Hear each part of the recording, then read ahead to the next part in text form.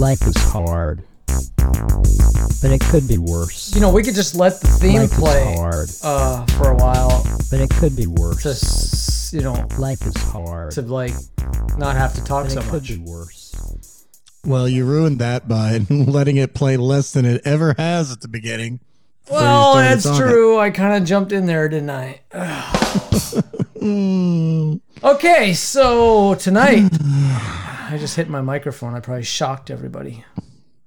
Hold on. Tonight, we're talking about life. And how hard it is? So I mentioned last week that I was reading Les Mis. Well, I finished it.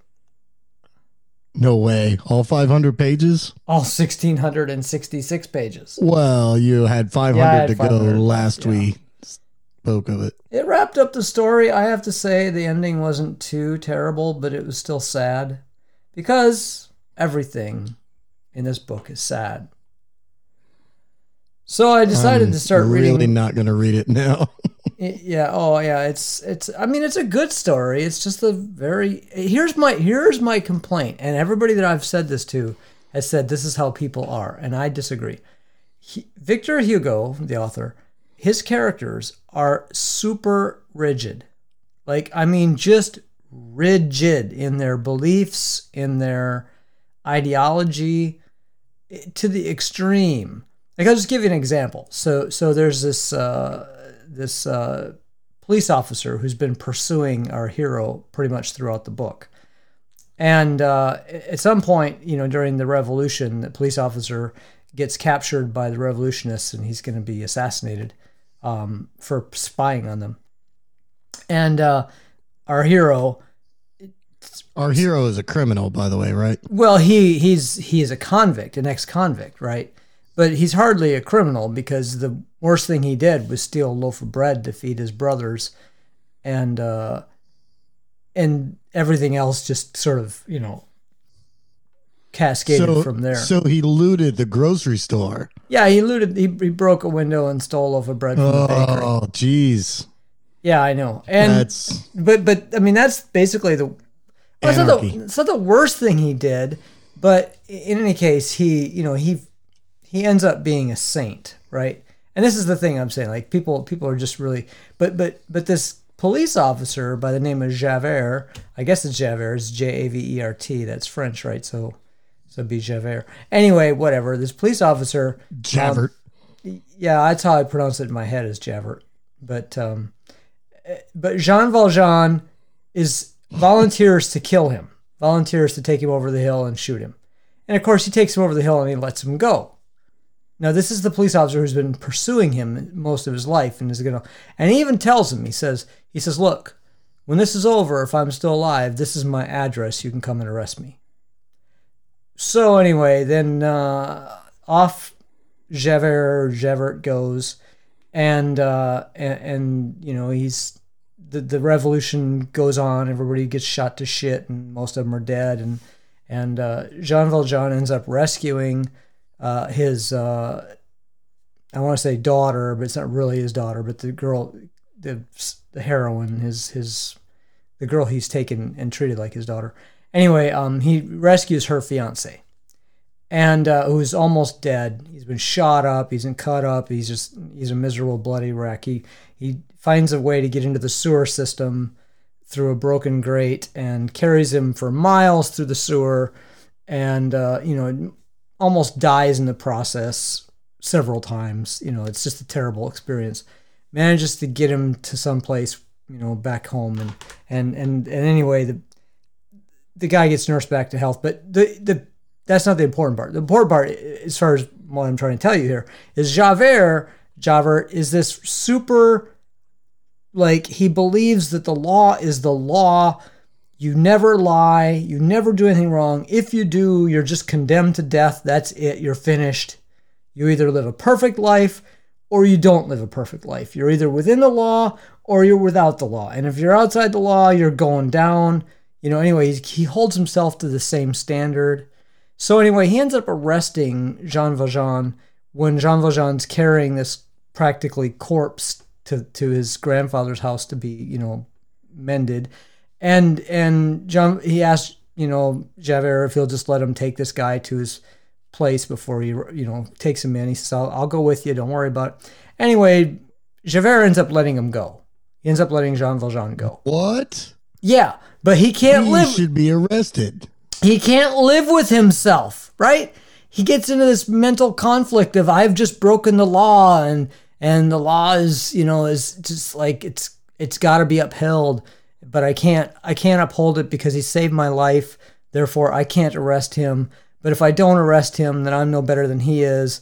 And so he jumps off of a fucking bridge and drowns himself, right? And this is one example. They're all like that. Like they are just so rigid in their thinking. And I've talked to two people about this, and they said, "Well, people are like that." I'm like, people aren't that fucking rigid. I mean, I think these are all older people. They're all in their 50s and 60s, right?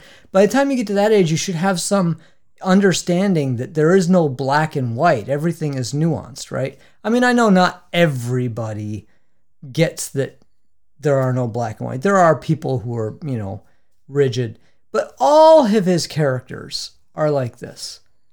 They're just, I shouldn't say all of them, but most of them are. They're just so ideological. They're so set in their beliefs that they can't bend.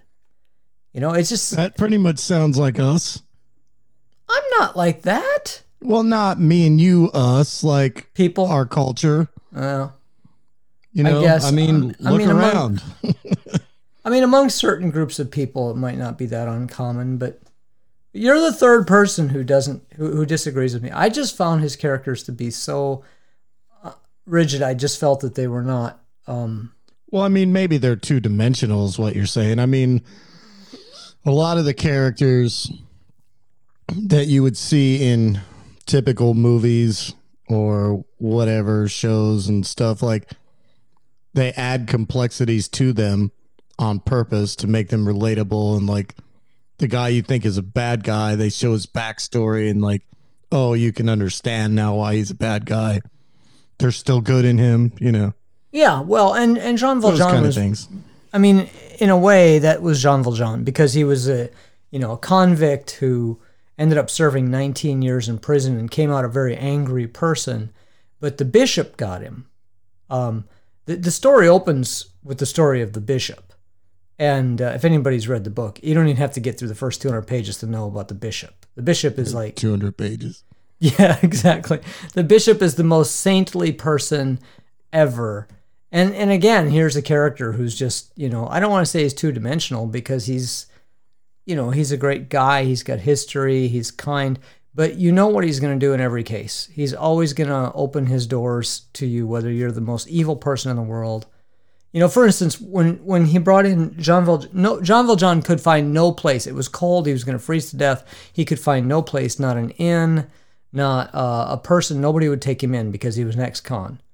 And so he ends up knocking on the bishop's door, and the bishop just says, "Come in."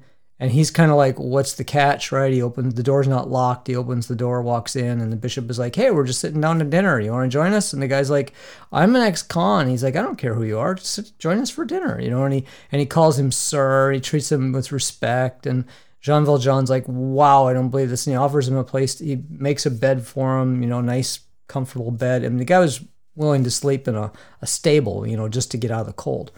And anyways, he treats him really well. But what does Jean Valjean do?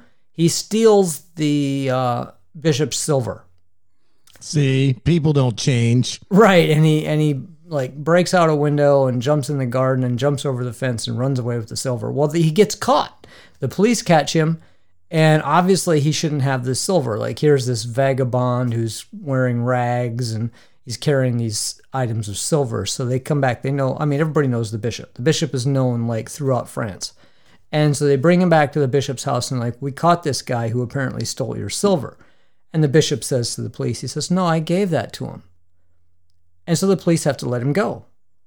Well, this completely fucks up Jean Valjean completely. Like, first the bishop invites him in and feeds him, and then he slaps the bishop across the face, metaphorically speaking, and the bishop just says, "No, it's okay. Take the silver," right? So he just can't deal with this, and he becomes a good guy. He becomes a saint because he feels like he has to live up to what the bishop, basically did to him. But anyway, it's an interesting story. It's a good story. I mean, I do that on a minute level, maybe. I don't know what you want to call it, but for example, when I get crappy service from a server at a restaurant, yeah, I'll leave them a big tip. Oh, that's nice of you. In kind of that way that the bishop's whatever, just because I feel like they'll look at that tip and go wow. Next time they'll want to give you better service. Not just me, anybody. Well, yeah, okay. Right, because I think, in my mind, and I've worked in that industry before, but you get kind of hardened or bitter, or you come to expect that even exemplary service is going to get a mediocre tip.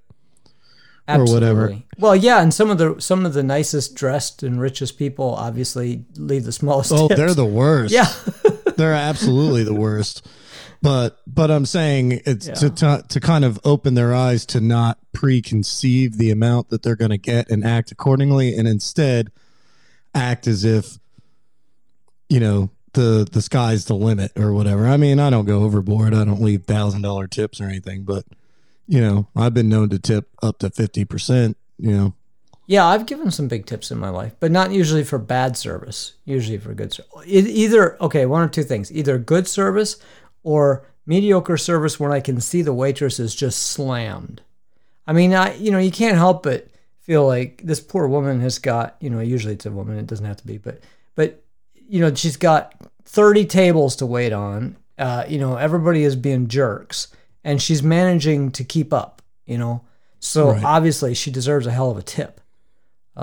So there's that, but moving on from Les Mis, I may bring it up again next week. You never know. Well, you know what we just did there, though? What did we just do? The Life is Hard book club. It's been resurrected, not since Sapiens. Well, here's the deal. I'm broke, right? I'm poor. I'm unemployed. So I'm reading all the classics because they're free on Kindle. Oh, really? Yeah. Yeah, so I just started Jules Verne's 20,000 Leagues Under the Sea. Gotcha. So we'll talk about that next week. Assuming that, Captain Nemo doesn't kill me or something, because I'm not sure about Captain Nemo. I haven't figured him out yet. I'm actually not quite sold on. I'm almost 50% through 20,000 Leagues Under the Sea, and I'm not sold on the book yet. So you're at 10,000 leagues. Yeah, exactly. But I'm still not sold on the book. It hasn't hooked me. It feels. How can you be halfway through and it hasn't hooked you yet? It's plotless. I don't have the patience for that. Yeah, no, I don't either. I'm getting ready to put it down. Well, no, it's not that long of a book. It's only like 300 pages. So I'm only reading it for a few hours. I swear, if this book doesn't hook me by the time I'm 90% of the way through, I'm going to stop. Exactly. Well, I think I'm going to read like Moby Dick next, so we'll see how that goes. Anyway, so if this book doesn't interest me by the time I finish it, I'm never reading it again. Well, I may not get to, because I just want to point out that we had an asteroid. Can we wait? Hold on. It's a science segment. I don't know. I just needed. I've been trying to get my audio guy to produce some audio for our segments. I know. I've got a list. I actually, at least I've got step one done. I've got a list of things that I'm going to make one of these days. Okay. Well, okay. So we have a couple asteroid stories. So there was an asteroid, I think it's called 2020 QG, but it was formerly known as ZTF-ODXQ, in case you can remember that. How do you pronounce that? It passed the Earth. Yeah, exactly. It passed the Earth, I don't know, a couple weeks ago. I actually made this note for a previous podcast. We didn't get to it. But it came within, okay, this is important. It came within 1,830 miles of the Earth. And it was previously undetected. We didn't know this asteroid was going to pass us until it passed us. Now, I just want to note the significance of this. It was the largest asteroid to pass that close to our planet without hitting our planet, like as far as we know, Ever. That we know of. Yeah. So it was a very large asteroid, and it came within 2,000 miles. That's in space terms, that's like as close to a near miss as you can get. So I just want to note we're living on the knife's edge here. And by the way, I do want to, this is kind of debunking a rumor, because there was a rumor going around that we were actually going to be hit by an asteroid the day before the election, which, if you think about it, would be merciful, right? I mean, if there's a God, we'll get wiped out by an asteroid on November 2nd. However, it turns out that there's actually a 1 in 240 chance that asteroid will hit us, which is, for 2020, those are pretty good odds, by the way. We'll probably get hit. But the problem is it's not big enough. It's not big enough to make it through our atmosphere. So this is a different asteroid. This is a different asteroid that's going to hit us on November 2nd. I just want to make sure, because there was a rumor going around, like people were saying we're going to be hit by, and there's a 1 in 240 chance that we will be hit by this asteroid on November 2nd, but it will be too small to do any damage. So it's kind of a non-issue. Who's we anyway? Does it count if, it hits Siberia? Yeah, that's it hitting our planet, right? Just hitting the planet. Yeah, we wouldn't know exactly where it was what does that got to do with the U.S.? I mean, I get we're all a global community and stuff, but if it was a large enough meteor, it could take out our entire civilization. But it's not. You just no, it's not. It's not even going to hit the planet. Probably, if it were to hit us, it would burn up in the atmosphere. So it wouldn't even. Maybe a couple small pieces would hit the planet, but it wouldn't be like a big meteor strike. Right, and certainly not enough to disrupt our elections. Right, but we have COVID for that. But there was one that could have taken out like half of our planet, and we didn't even know about it. That's the scary part. Like, it was like, hey, did you see that? Where the hell did that come from? I mean, it was almost close enough to take out some satellites on its way by. Would have been a real pain in the asteroid. Yeah, or... Oh, no, but don't you? What am I... what we're going to do? You know what we're going to do? I'm telling you. In case the listeners don't know this, I can't see Rob. He's sitting in Tennessee and I'm sitting in North Carolina. But we're going to do FaceTime with visuals, with cameras, so that you can give me the signal and I can be ready, because my hands are not anywhere near those buttons. I'm like waving them around in the air. I'm going, ah! So I don't know, did you hear there's another shooting in Wisconsin? No. Yeah, I don't think I want to get into it right now. The details are really fuzzy, but the video shows the cops following this black guy to his van, and apparently they're trying to get him to stop. I mean, I'm pretty sure that part is undisputed. They're telling him to stop, and he keeps walking, and they've got their guns drawn on him, and he goes and opens his van door and leans in, and they just shoot him in the back like 7 times. What if the poor guy was deaf or had like, AirPods in and with the music going, didn't hear him? Well, there's more to the story. Some bullshit. There's more to the story. Apparently, the police were called on a domestic violence thing, and this guy, when they got there, was apparently mediating between 2 women that were fighting. And I don't know who the person, who called the police, who they called them on, or anything else. But the kick was that this guy had his 3 kids in the van, and the oldest one was 8 years old, and it was his birthday. And the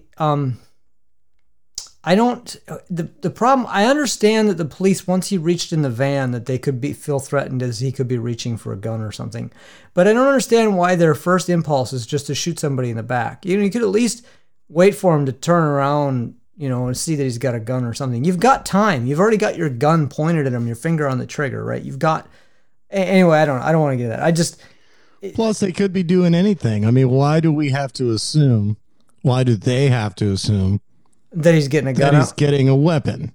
Well, I don't. You know what I mean? The problem is I don't know what the story is. Like, I saw a video that some guy shot from a distance, and I don't really have the story. Talking without information. Yeah. Well, that's why I said I'll wait till next week. Try to get a little bit more information. Try to get a little bit more detail if they give it. If they figure out, I don't know. They're going to be doing an investigation, obviously, because the guy's not dead. Okay, he may be paralyzed for the rest of his life. but he's not dead. He was in serious condition, critical condition, surprisingly enough.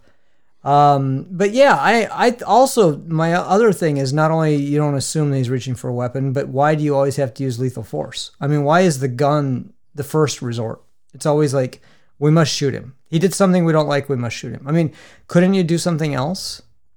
You know, couldn't you just pounce on him? Like shoot a Batman net? I don't know, just take him down. You know what I'm saying? The gun that slings the giant net and right, like collapses around them and they can't move. Because he stole that from Spider-Man. Well, Spider-Man does it with a web, but yeah. Well, I'm just saying he stole it from Spider-Man. Spider-Man thought of it first, and then he can't spin webs, so he makes a net. I mean, I don't know. I think Batman's kind of a like he's a plagiarist or a patent stealer or something. I don't know. I mean, we know he's a criminal anyway. Yes, just like Jean Valjean. So, well, let me tie a couple themes together here because we were just talking about superheroes, and then before that we were talking about space, and before that we were talking about two-dimensional characters and all that, right? Yeah. So on was that thanks too soon? on Netflix, they have a CW show called Supergirl. I don't know if you're familiar.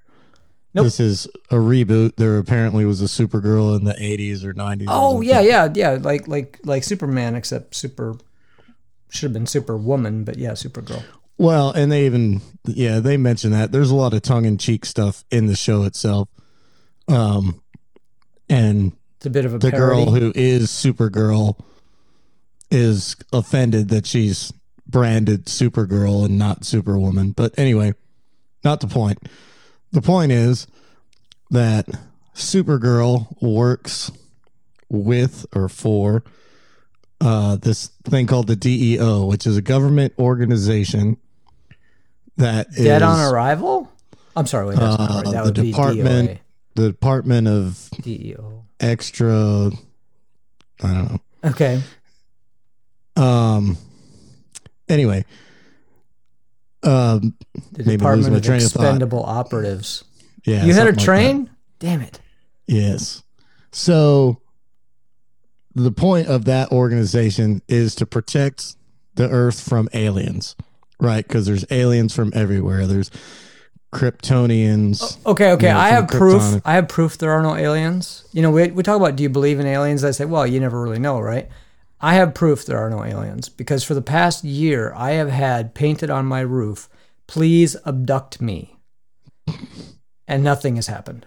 Well, you're about to find out why, right? Because usually, well, maybe not usually, but you typically think of Martians being the abductors. But anyway, so in this show, the leader of the DEO is he's an alien, right? Great.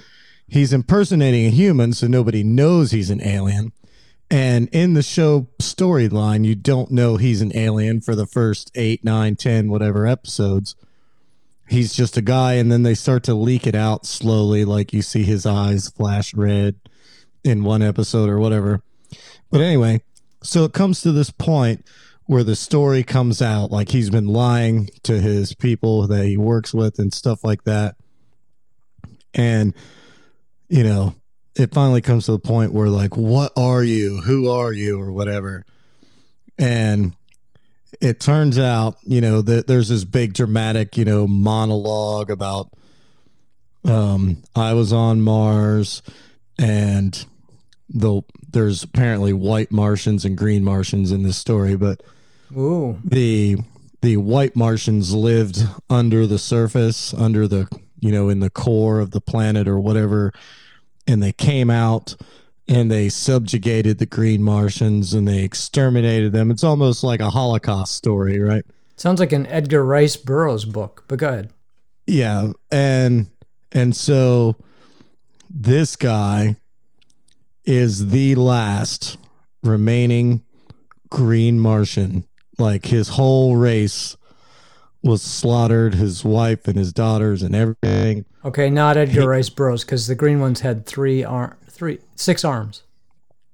Well, he's the very last green Martian, and he's been masquerading as this guy Hank, who was just an army guy, right? But so what is he? He is the last green Martian. Again, there's this long monologue and stuff like that.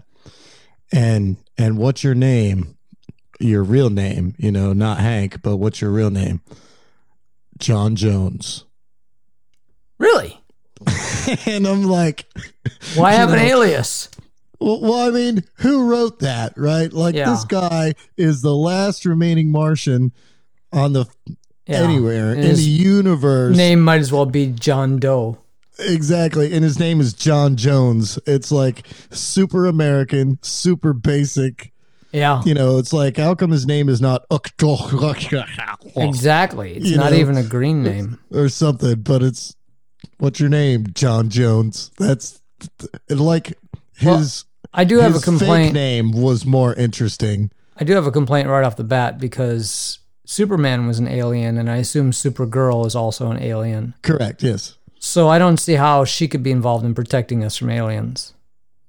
Well, and the show gets into that, right? They're not happy that aliens themselves are part of this organization that's supposedly protecting the Earth from aliens, right?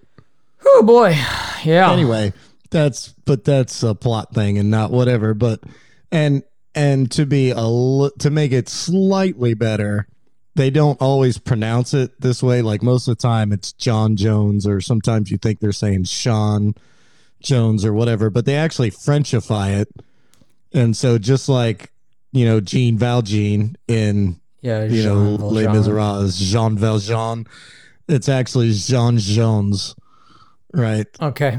Technically, right. Like you Frenchify the thing, and they spell it all crazy, but because we know that people on Mars are French. Exactly. He's a French Martian named John Jones. I've always felt that the French were aliens. Now I have vindication. Well, they are when they come to the United States. All right, so I have a completely change of topic here. I discovered CBD infused tea. Oh yeah? Yeah. And I have CBD infused gummies. Do you get anything out of the tea?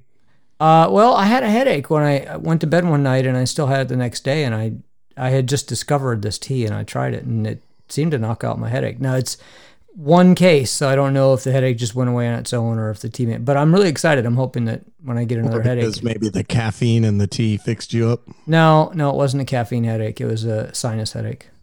Oh. Because I get these damn sinus headaches, and they last forever. Yeah, I get them too. Yeah, mine lasts for 3 days, and it's really frustrating. So if this works, I'm really excited about it. But here's my problem. That's like irrelevant, because it may or may not even work. Like I might find out that headache was going to go away that same morning. It doesn't matter. But here's the deal.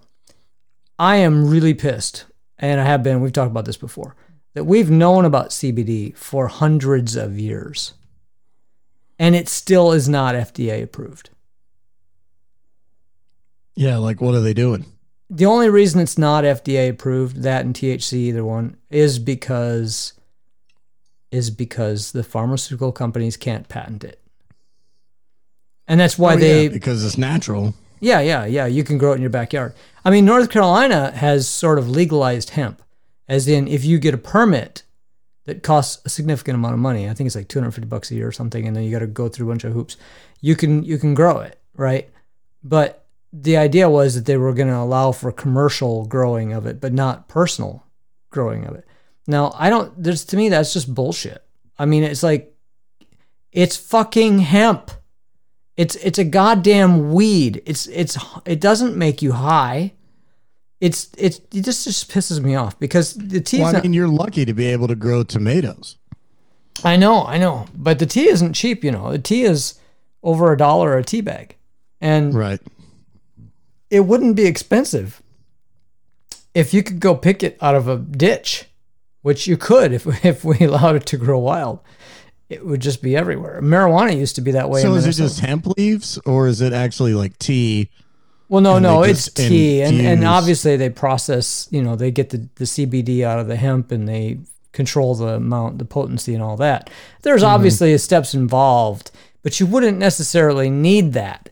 If the CBD was what helped my headache, I could make tea just by boiling leaves of hemp. Right. You know, it's just this whole thing of, oh, wow, we've got to have this.